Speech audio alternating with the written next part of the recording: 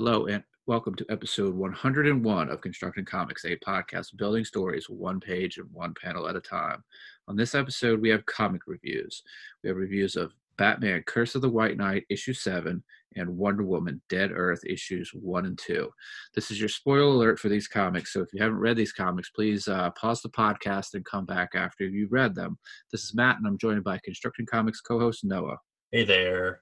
Hey, Noah, as we get started, why don't you give us some sort of general thoughts on these comics, and then we'll move into our reviews. I think both I think are going to be remembered more for the stellar art in the books than the story themselves. I think there are definitely aspects of the story that will be remembered for, but I think both of my criticisms on both series are their stories. And different criticisms, of course. There's not much overlap as far as what criticisms are there, but I think I have things that I of course love about both of them a lot, and they'll always hold a place in my heart as some of my favorites. But I think both of them really have some story issues. But yeah, what do you think? Yeah, I liked both, both series. 7, Batman Curse of the White Knight being 7, we're sort of in that final act. So the action is ramping up, sort of the storytelling. We're getting plot twists, we're reveals where the Wonder Woman Dead Earth. Those were, the first one was sort of like world building, and the second one was a lot more character development. So I did enjoy those, and I think you are right. The art is stellar in both of these. Yeah, definitely. And both of them have, of course, Sean Murphy and Matt Hollingsworth are destined to work together for the rest of their careers. And I think same with Daniel Warren Johnson and Mike Spicer are both people that are destined to just keep working with each other. And I guess it's Russ Wooten on Dead Earth, and is it Clayton Cowles on White Knight? Yeah, I'm flipping through White Knight.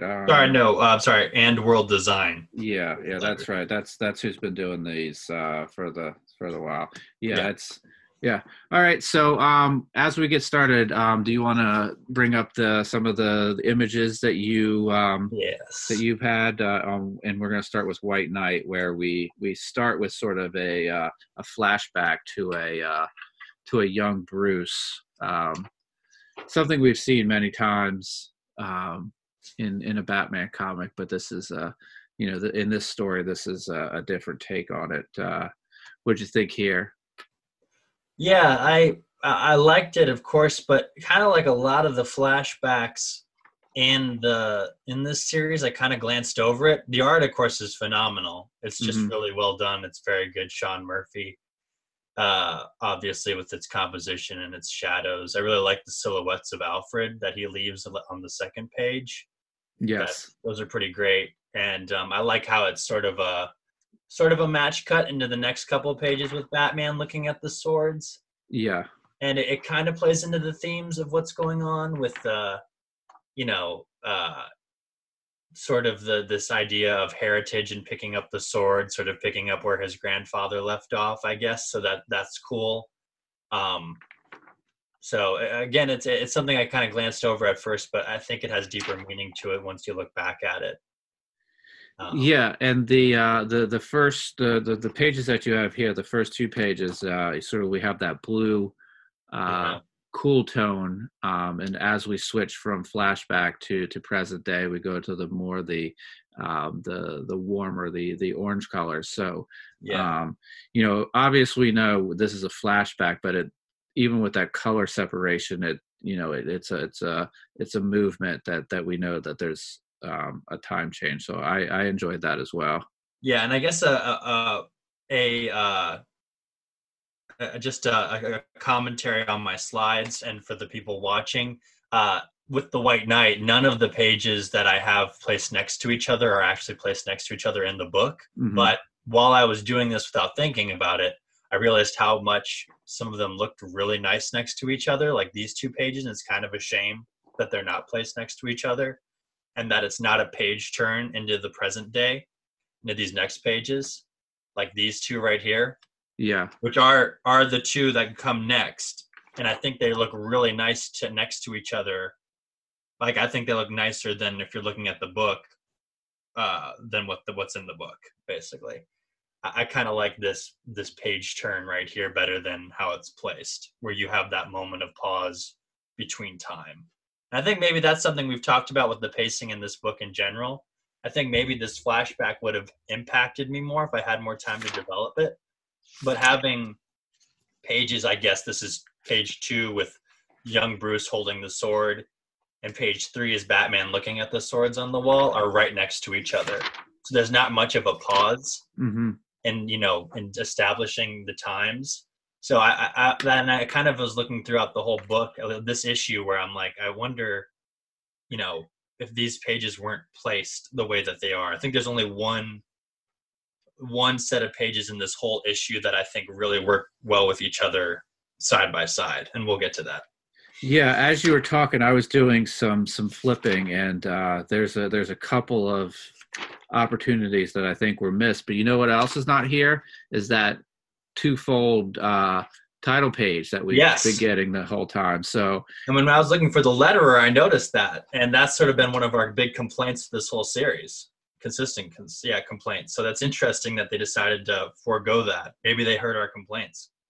Maybe, yeah. Maybe that was one of Dan Didio's last. That was the cause for the big shakeup. That was top of the bullet points when they came into his office. Dan, we've heard some complaints about the title pages on White Knight. We're gonna have to let you go. Yeah. So a single page title page, or a single page title page that was in here with credits would have shifted all of these. Yeah. As I'm looking at it, these right-facing pages would have all gone to the left and been page turns, so they could have just done. Or, well, there's no ads in here, so but with a single, you know what? There's one at the end, so if they would have shifted that to the front, they would have been able to shift all of those. But let's keep moving here.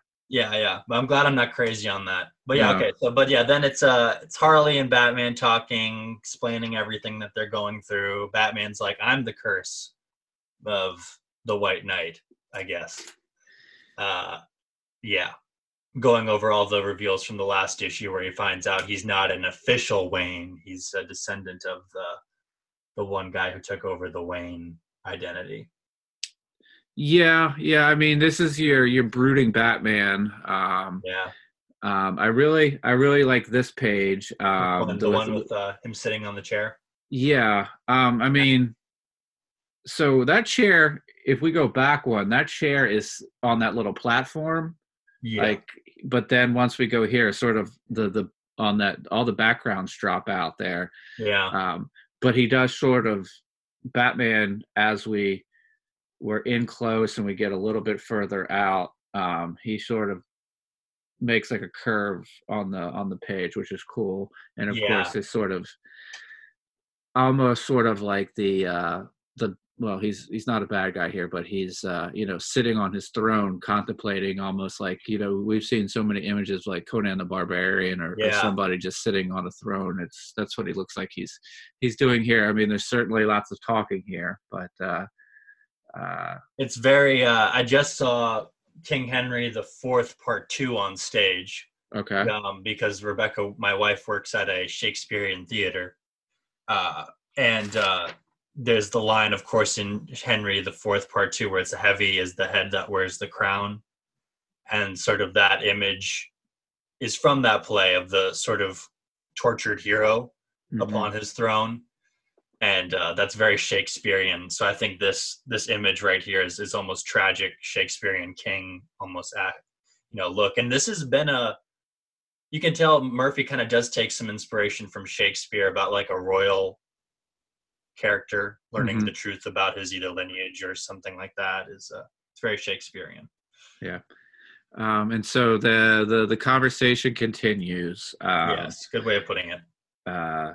And then we sort of have this, as Batman is telling Harley that, everything is lost. She says that you still have me. So we sort of end on that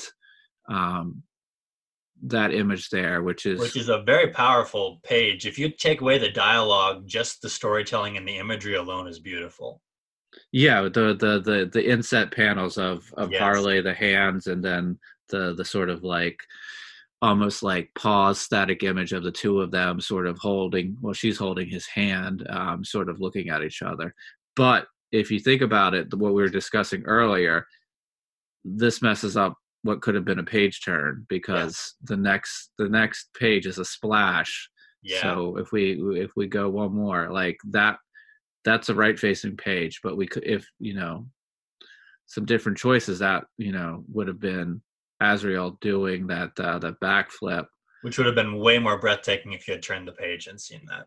Yeah, I agree. Yeah, but it's a beautiful page. I love it to death. It's gorgeous. It's going to be one of those iconic images that'll be in DC guides and everything when you look up Nightfall or Azrael or anything like that. That's just a beautiful splash page. Yeah, and then the next page is a very quick page, very little dialogue. But again, I like it. Murphy, you should know your pages work great when there's no dialogue on them. Yeah, so. There's a panel of somebody throwing up, but the action does move quickly. Yes, and you get that he's dying. Yeah, yeah. It's actually a very good use of show don't tell. We see that he's sick. We see that he's has medicine. He does say out loud to us to let us know that it's the last one, which we couldn't have told from the the images at all. Yeah. Could have just maybe that last panel of him ingesting the pill, maybe just sort of like a downward angle of empty pill bottle would have maybe. Well, you get the idea that it's the last one when you look inside the mirror and you see all the empty bottles. True, very true. Yeah, only one has a cap on it. And he's holding it upside down, so physics, right? All of them should be coming out. Yeah. But I would have liked if it had been silent, except for that last, swear word panel, or something like that. I think would have been better. But yeah, Murphy has to explain things. Yeah. So then we get the Bruce checking in on Barbara, who is rehabbing. Yeah. I'm going to shock you here. They talk it out. They talk it out. Yeah. Yeah. Which this is a nice moment, but they do talk. Yeah. But she it's, even though this is an Elseworld story, this is a Batman conversation that we've heard, between these characters before. And I mean, the only thing that's different here is that Gordon is gone, so the sentiment is a little bit more dramatic, and her telling Bruce that how Jim felt about him is got more impact because he's dead. Which is, again, Murphy's not really good with characters. And right here, Barbara, last time we met her, she was burning with resentment for Batman letting her dad die, basically. And then also, he didn't kill Azrael, and then that led to Barbara getting the serious injury of her legs. Yes. But after one short conversation, basically Batman broods, and she's like, "Oh, Bruce, it's okay," that kind of thing. So there's no more drama, really. It's resolved really fast. And everyone has been like, Batman's a curse and everything, and even Barbara's been saying that, but then she sort of changes her mind without any real motivation by the end of this conversation. Other than, my dad wanted you to be Batman. And even then, though, he was kind of like mad at Batman before he died. Like, there was no resolution there either. So, yeah. But yeah, okay. But let's move on. Sure. So that takes us to a press conference where Batman where. No, that's okay. Go ahead. I'm sorry. I was going to say Batman rudely interrupts the new commissioner, basically. Yeah. And then we get after the interrupt, we get a big reveal So that's that something that you could probably only do in an Elseworld story, but Yeah. Well, Bat- not if you're Daredevil, right? And if you're Brian Michael Bendis writing Daredevil. that's true. Or Yeah, or Spider-Man. You just have that's Spider-Man. you have the whole universe's memory wiped. But Yeah. yeah. So I mean, this is pretty dramatic. We do get a lot of reaction shots of people taking in the news. No, most importantly, a dog. Yep. He just wants some treats. He's not worried about all of this Bruce Wayne nonsense. But there's the reveal. If we continue, Batman and Montoya. I'm sorry, you have a big splash here. So let's. Oh yeah, that's just the reveal of him talking more. He talks for 3 pages. Yeah, but then him and Montoya. Yeah, so they have it out.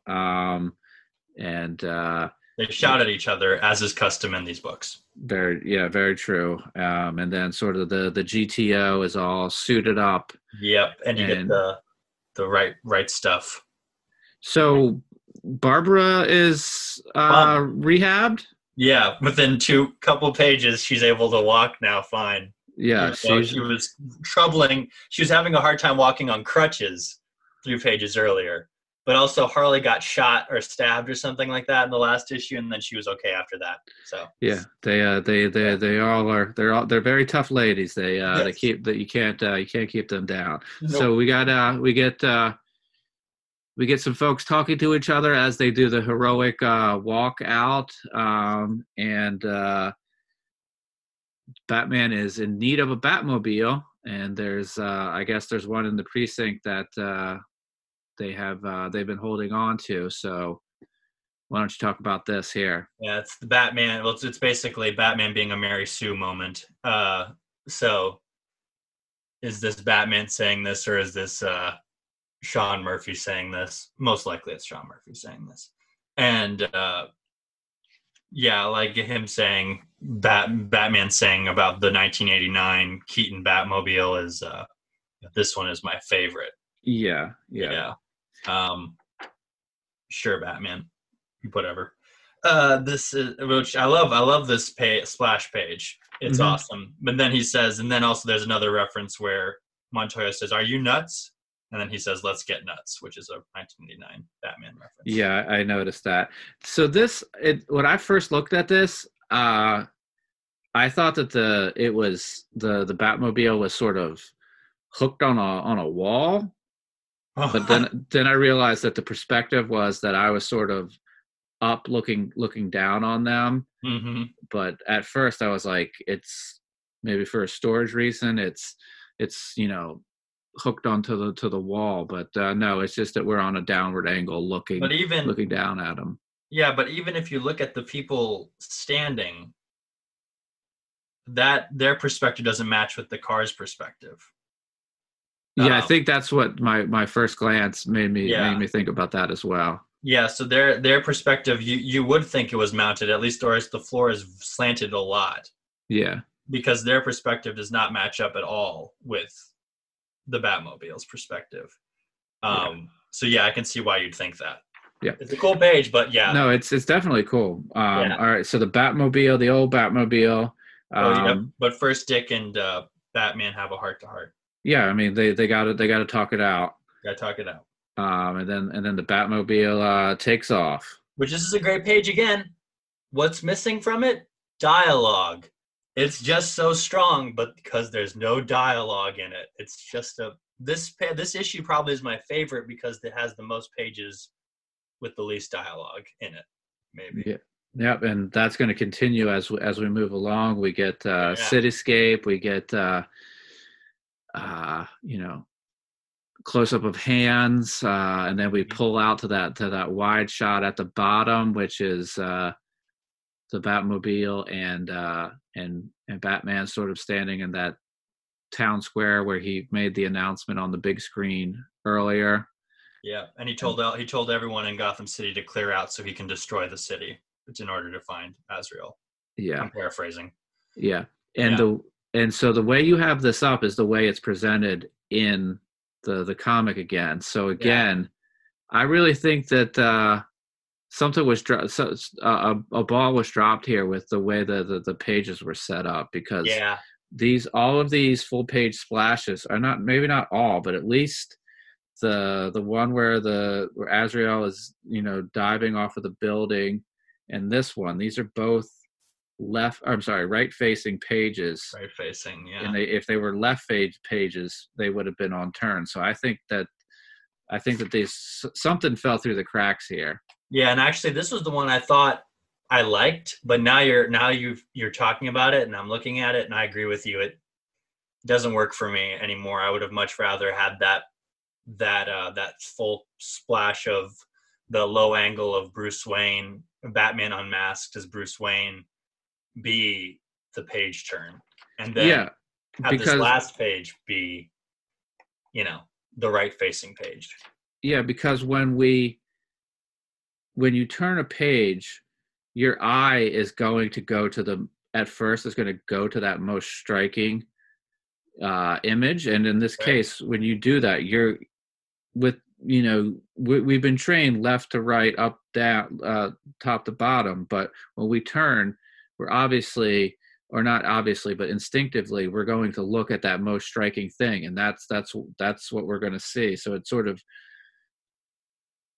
you look at it and then you go back and then you look at it again. So I don't know if we'll ever get anybody on high up to admit to it, but I think the pages were off in this issue.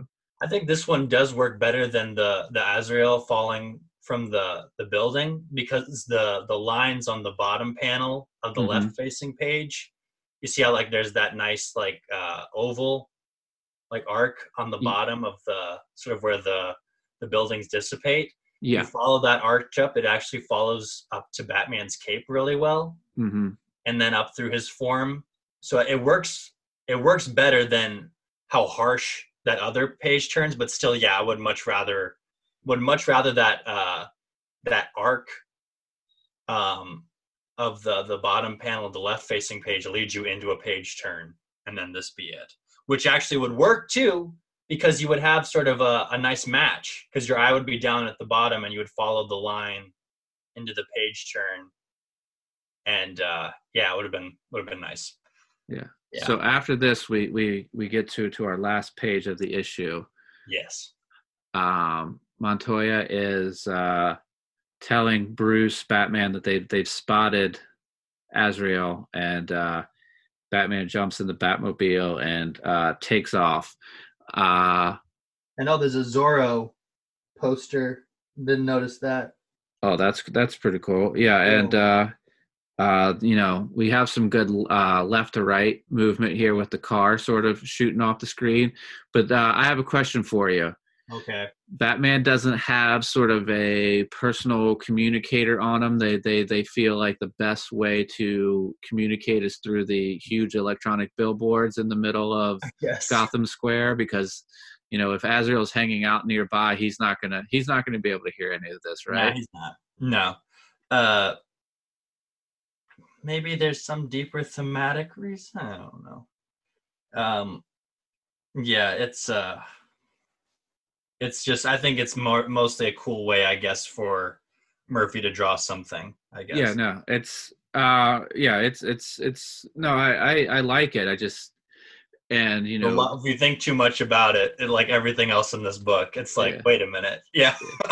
So there, is this a 9-issue series or an 8-issue series? I'm pretty sure it's an 8-issue series, like the original White Knight was. Okay, so yeah. So we're, Batman is taking off for this last issue, and we should get a lot of fighting. Yeah, Batman with a gun in the preview pages. Yeah, these are again, these ink pages are awesome. Yeah, we're certainly getting a lot of car porn in these preview ink pages. So Papa Murphy's gotta eat. Yeah. Yep. He's got to draw his car pages, or else he'll lose all sense of self. So I'm looking forward to the showdown. Oh yeah. I'm hoping that it's hoping it gets a lot of action, and I do have some fears that we might get some Bond level, villain level like exposition Oh, I'm when sure. Azrael shows up to just sort of tell Batman all of his plans before they fight. But Yeah. uh, Oh, I'm sure. I'm sure that will be the case. all right, so you want to move on to the next book? That's issue 1 of Wonder Woman: Dead Earth by Daniel Warren Johnson, colors by Mike Spicer, and letters by Russ Wooten. Yep. And another one, it fits in with Curse the White Knight because it's a writer artist and they're the same person. Yeah, Pretty cool. And they're also traditional artists whose artwork, if you want to buy it, is ridiculously expensive, but probably worth it. yeah, it's both two different styles, but both very well accomplished and beautiful art. Yeah. Now, this book, putting the slides together, these spreads work really well with each other Yeah, all across the board. And there's some double page spreads that are really great in this book.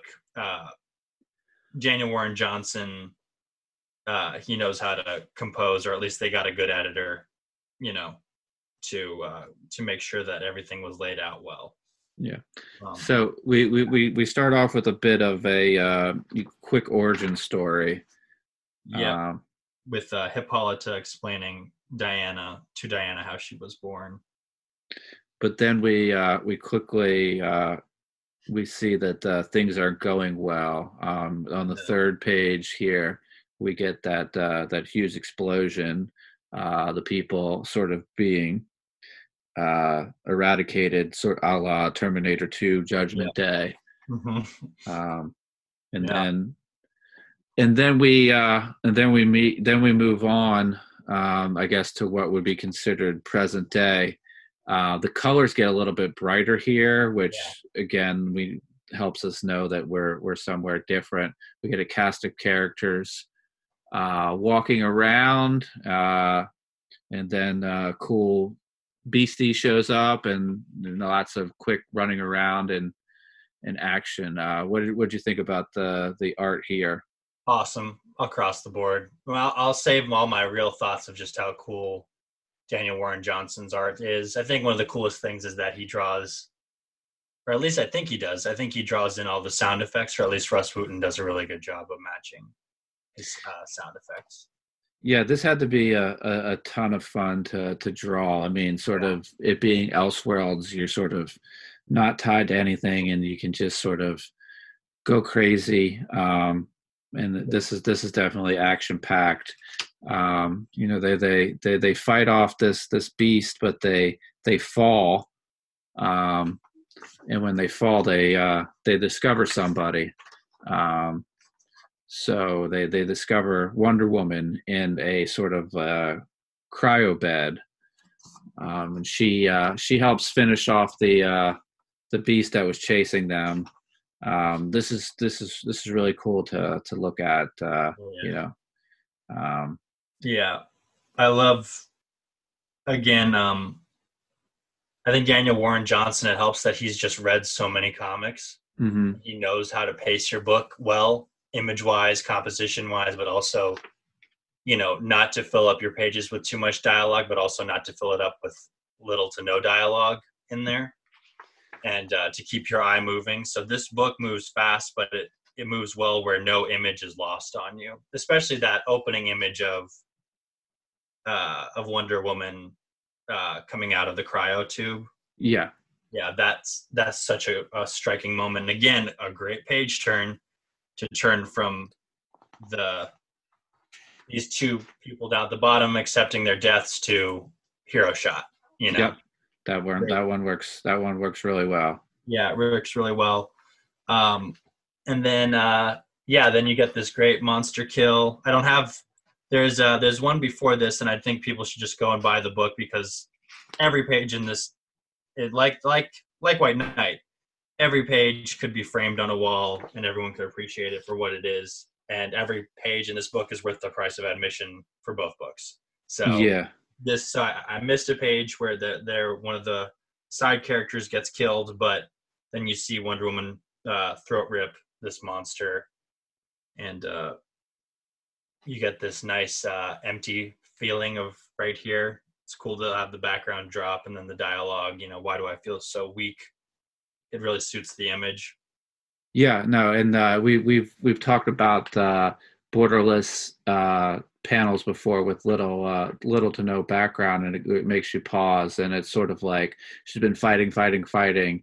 She stops and she pauses here to sort of catch her breath, regroup. So with that, the way that panel is designed, we sort of pause with her.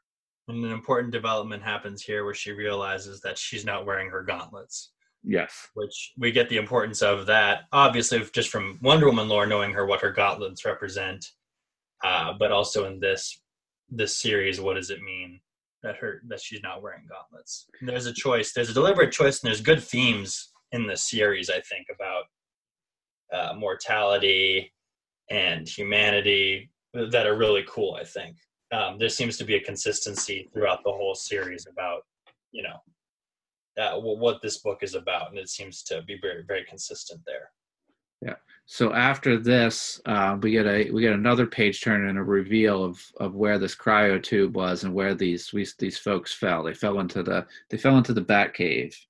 Yeah, and it's also cool that, again, I hate to bash Murphy anymore, no one's like, we're in the Batcave in this page. We know as readers, when we look at that and we see all the iconic elements, we're like, oh, they're in the Batcave. Yeah. And if you weren't sure, then there's the next page where Wonder Woman does find Batman and he's dead. Yeah, so sort of there's a lot of downward action on the left page, and there's a lot of upward action on the right page as they make their way out.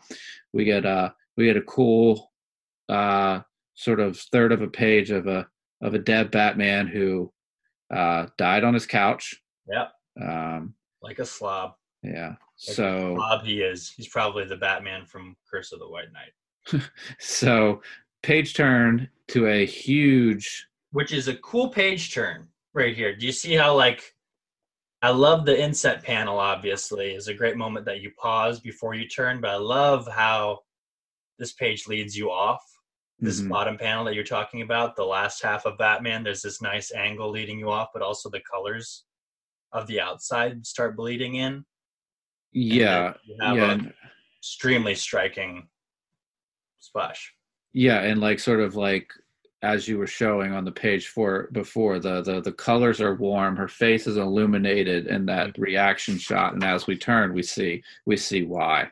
Yes, which is a beautiful wasteland shot, and then a very emotional shot with Diana exclaiming, "What happened to Earth?" Yes. Yeah, and then she finds out from the little survivors that she saved that this is basically a nuclear wasteland after a nuclear holocaust, and all these mutants have been showing up. No one knows where they came from, but they just showed up. And certain people are mutated, other people aren't, but yeah. And then, this is sort of the talking page to give us some more world building. Yeah, and it helps again to have a character like a fish out of water story with the character. Someone needs to explain it to that character, right? Mm-hmm.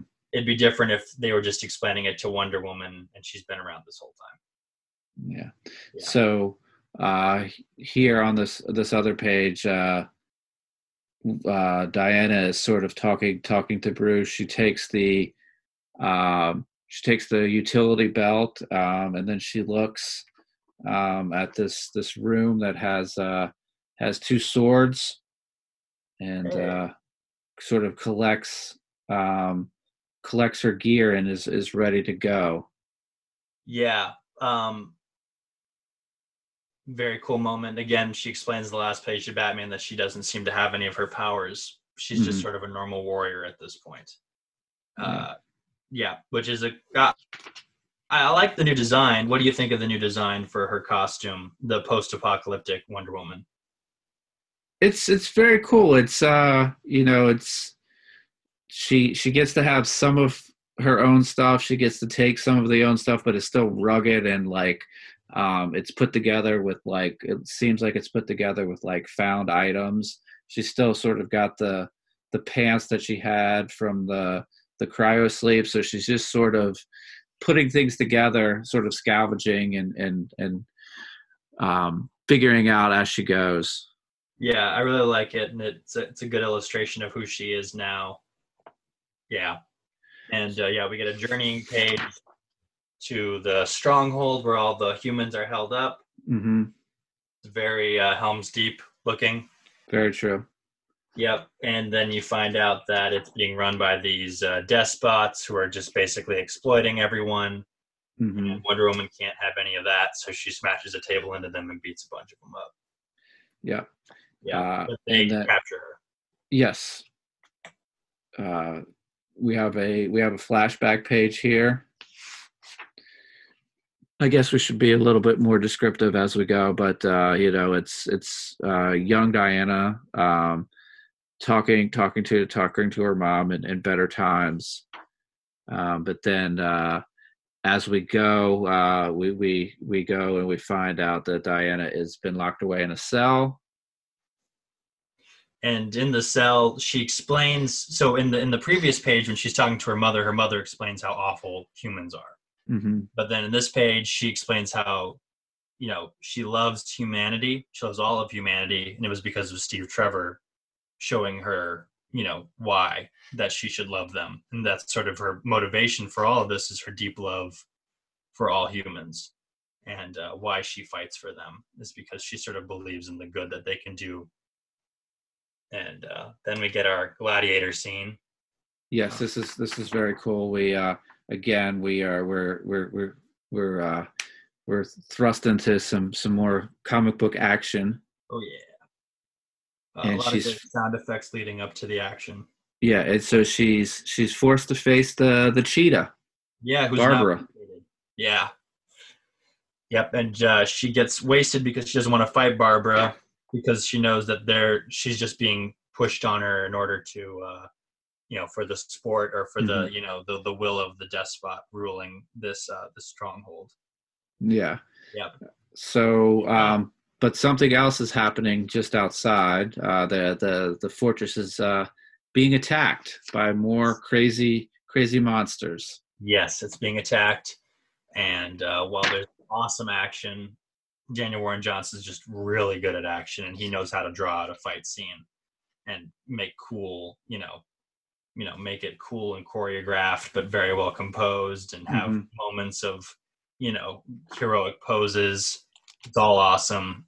And but it's cool that the second page so there's the page where Cheetah and Diana are fighting on the left. Then on the right, it's intercut with the armies, the guards of the stronghold charging the beasts that are invading. Yes. And then both Cheetah and Diana realize that the whole stronghold's being swarmed and the creatures have made their way into the arena. And they join the battle, or rather, Diana joins the battle and just starts kicking major butt, Lord of the Rings style, mm-hmm. with everybody. And there's a lot of great bloody action, a lot of great sound effects, a lot of good chopping. I like how, so in this page, I don't know how you feel about Daniel Warren Johnson's style, but he's very expressive, and he follows his style more than he follows any sense of realism. So I want to know how you feel about her arms on this page with the boom in the background of her, choke holding the mutants.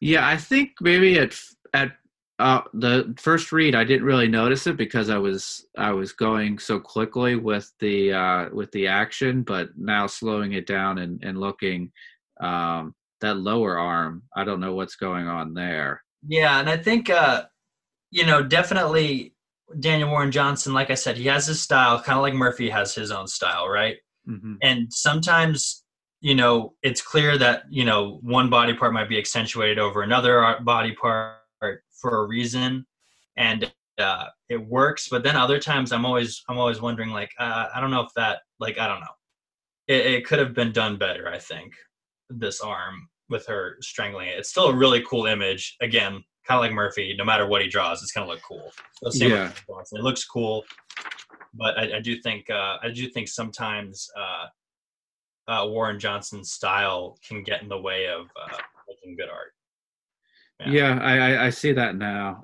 It's a little wonky looking at it a second time. I think the only benefit the book has, or not the only benefit the book has, but I think the benefit of this is how quickly this is reading, that anybody that's not really taking the time to look at every detail of the anatomy, that they wouldn't see that. They would just be caught up in the fast-paced action. But yeah, it's a little off. So from here we continue the fight. Got this cool image of Diana chopping off the head of the one mutant that's going to eat one of her friends. Mm-hmm. Yep. And then all the humans, except for Cheetah, all the humans are like, "Yay, Diana's awesome," except Cheetah's wanting to kill her. And Cheetah doesn't want to kill her. Cheetah wants to kill the despot. Yes. And she's Diana does the whole don't be like him speech. Mm-hmm. And she basically lets Cheetah take out her anger on her, in order to protect the guy that's enslaved them both. Yeah, and then the crowd turns in Diana's favor. Mm-hmm. A la Gladiator. Yeah, and then the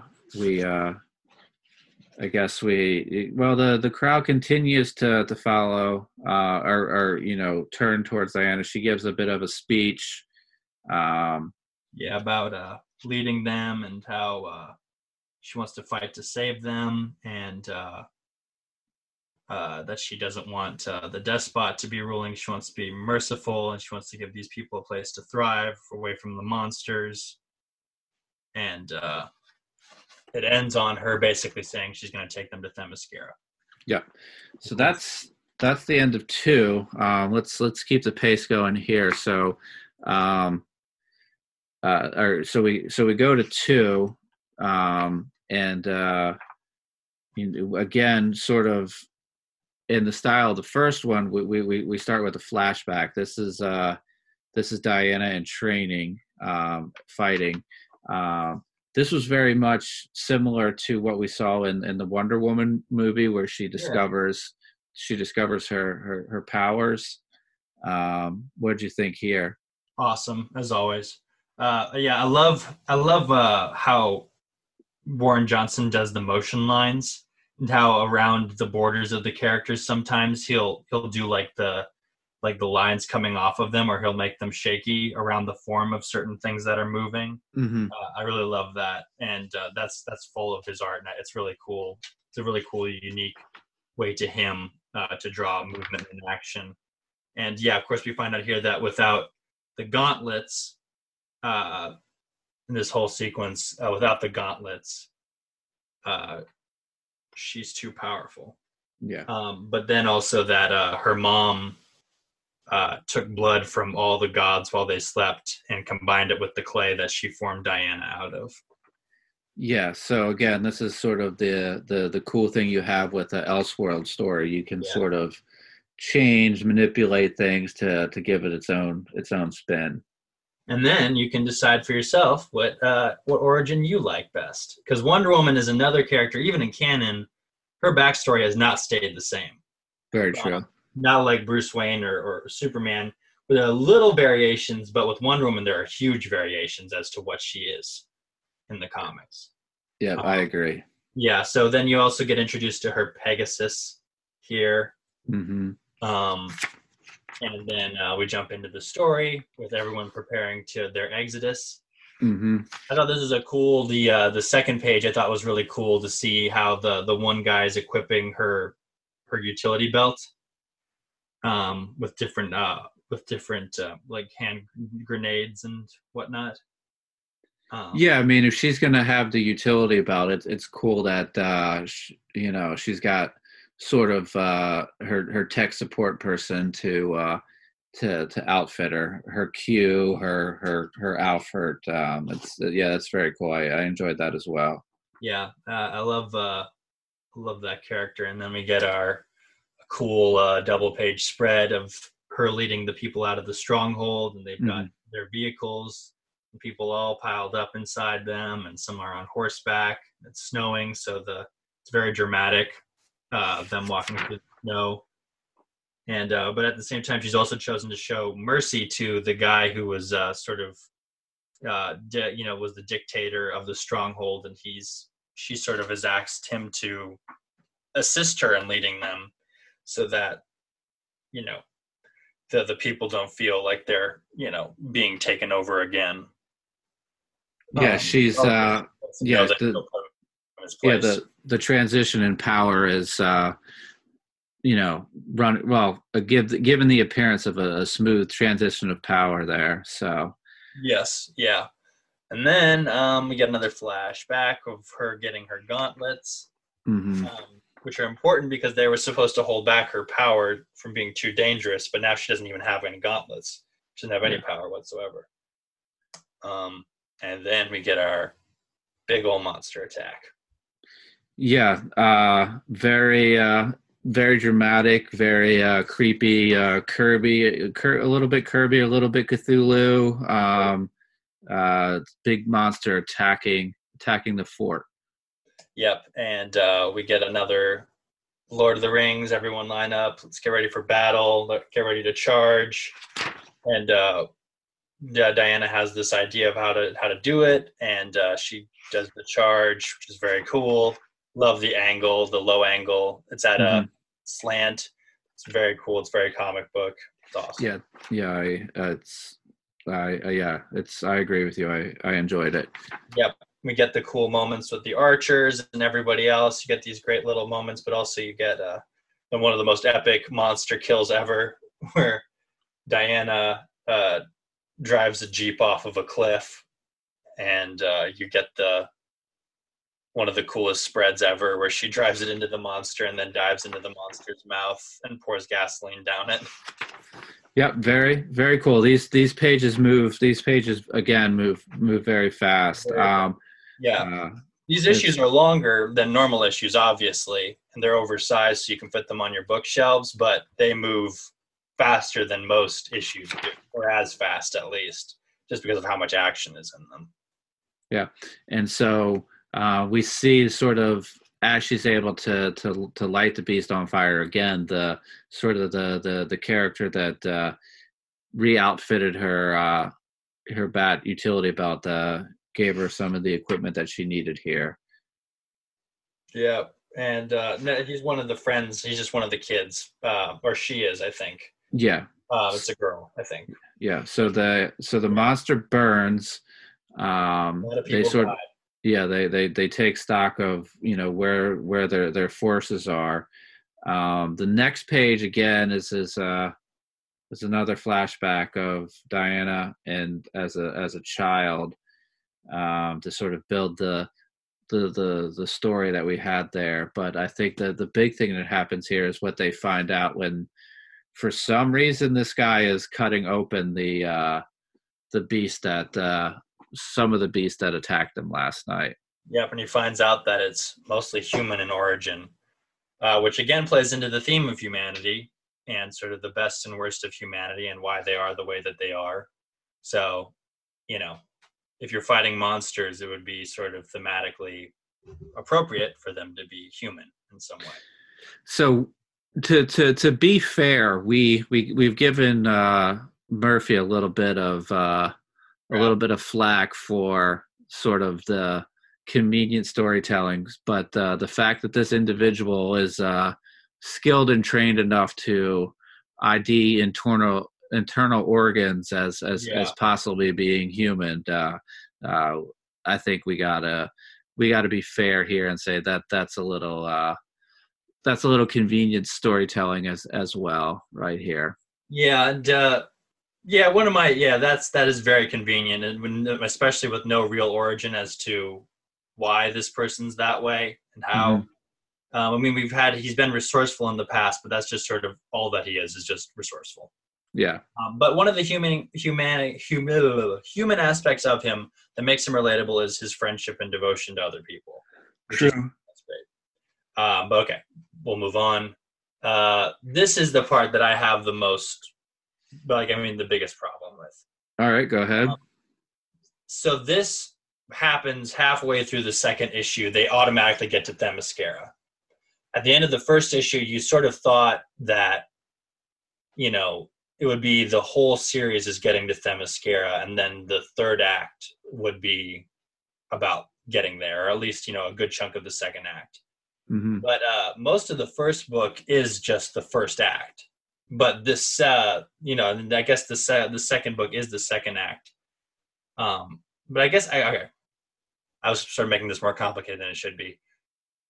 This feels rushed, I guess, getting to Themyscira. I kind of wish that certain characters wouldn't have gotten the shaft, especially the character with the eye patch who's been around from the beginning. He sort of just seems shoved off to the side and doesn't really get to build that strong of a relationship with Diana. And even then her friends, the friends that she makes, the two kids, they don't seem to get a good development. You don't really get to see their friendship develop as long as you maybe would have liked to. So, yeah, that's my one thing is that this whole series seems kind of rushed.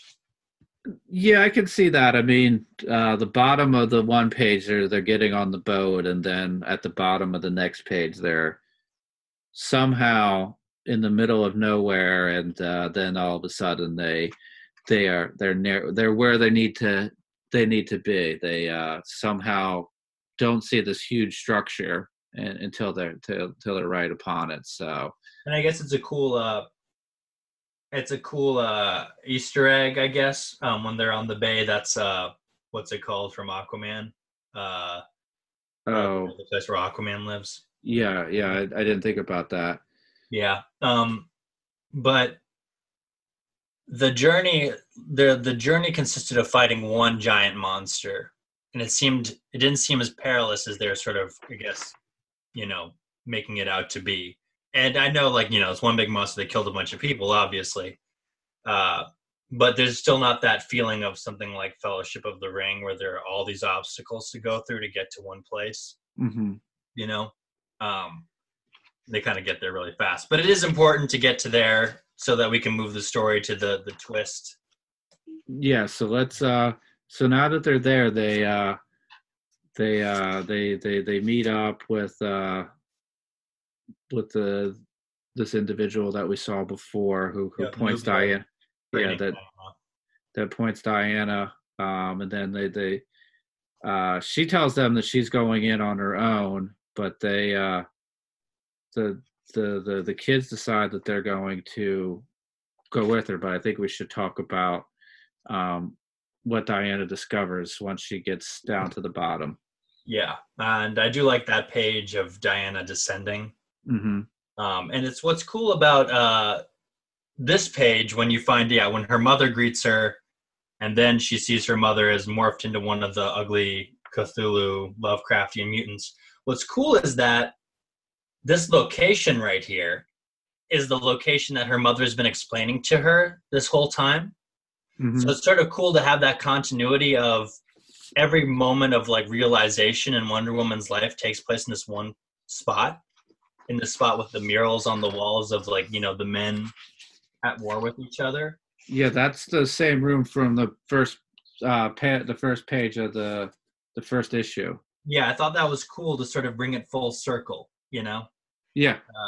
And that was cool for Warren Johnson to be that, consistent and good of a storyteller, to be like, okay, this place means something to the story, so this is where this revelation needs to happen. It's not just to look cool, which it does. It has a purpose in the story, which is awesome. Yeah. Yep. But basically, we find out that the mutations originated from Themyscira. So all the monsters are Amazons, not humans. Mm-hmm. And because of the nuclear bombs that landed and mixed with their DNA and mutated all of them. And she wants to make Diana one of the mutants so that she can lead them to victory over the humans. and then her human friend chops off the arms of Hippolyta, mutant Hippolyta. Yeah, rather. Yeah. So yeah, that's what we have there, and then we get a lot more fighting. Oh yeah. Um, and as they continue to fight, it looks like all is lost. Diana and this individual are at the edge of a structure. Looks like they're done for, and then two-page reveal. Which I don't have here because everyone should just buy the book so that they can see it. Yeah, but something that we saw earlier shows up with somebody with it. I guess a little bit is shown here, but we have some fighting. Lots of fighting here. Sorry, I'm not being terribly descriptive. I love the fighting, and I guess it's so well done. It's really well choreographed. I like right on the first page where Nubia attacks with her giant sword and is about to slash the people. There's this cool beat where there's a panel all in red where Diana's being kicked by Nubia, and it sort of pauses, and she goes, like, she just basically goes, ugh. And then the panel right after that is like the impact of her flying across the room. I like those moments right there where you can play with the rhythm of the action. Yeah, and that red background sort of gives you the oomph of the kick as well. Yeah, it really does. And then of course, but then we get this cool fight between Cheetah and mutant zombie Nubia, and you see her helmet come off, and she's mutated, and the Pegasus is mutated, but it's a good mutated Pegasus. Yeah, and it's that's what Cheetah came running in on, and riding in on, and they kicked the butt of Nubia, or so it seems. Yeah. So they'll be alive because they escape. Yeah, they all fly away, and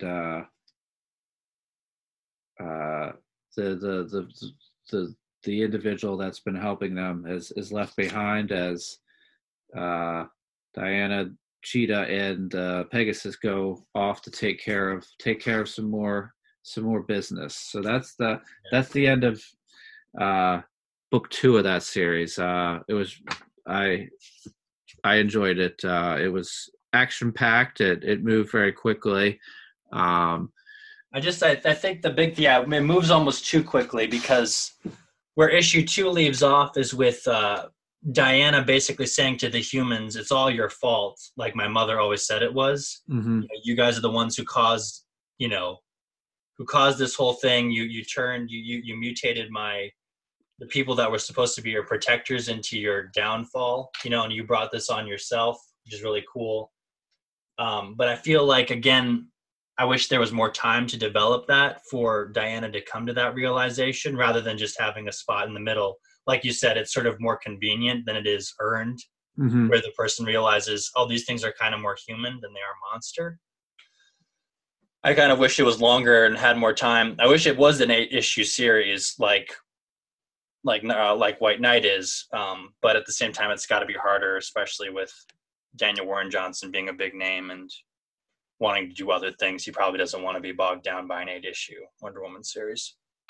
Yeah, that's the good and the bad of it being concise. He doesn't sort of have time to meander, but also in certain points he doesn't have time to sort of thoroughly develop points, and sometimes he might get in, get out really quick. Like to get on a boat, the boat's there.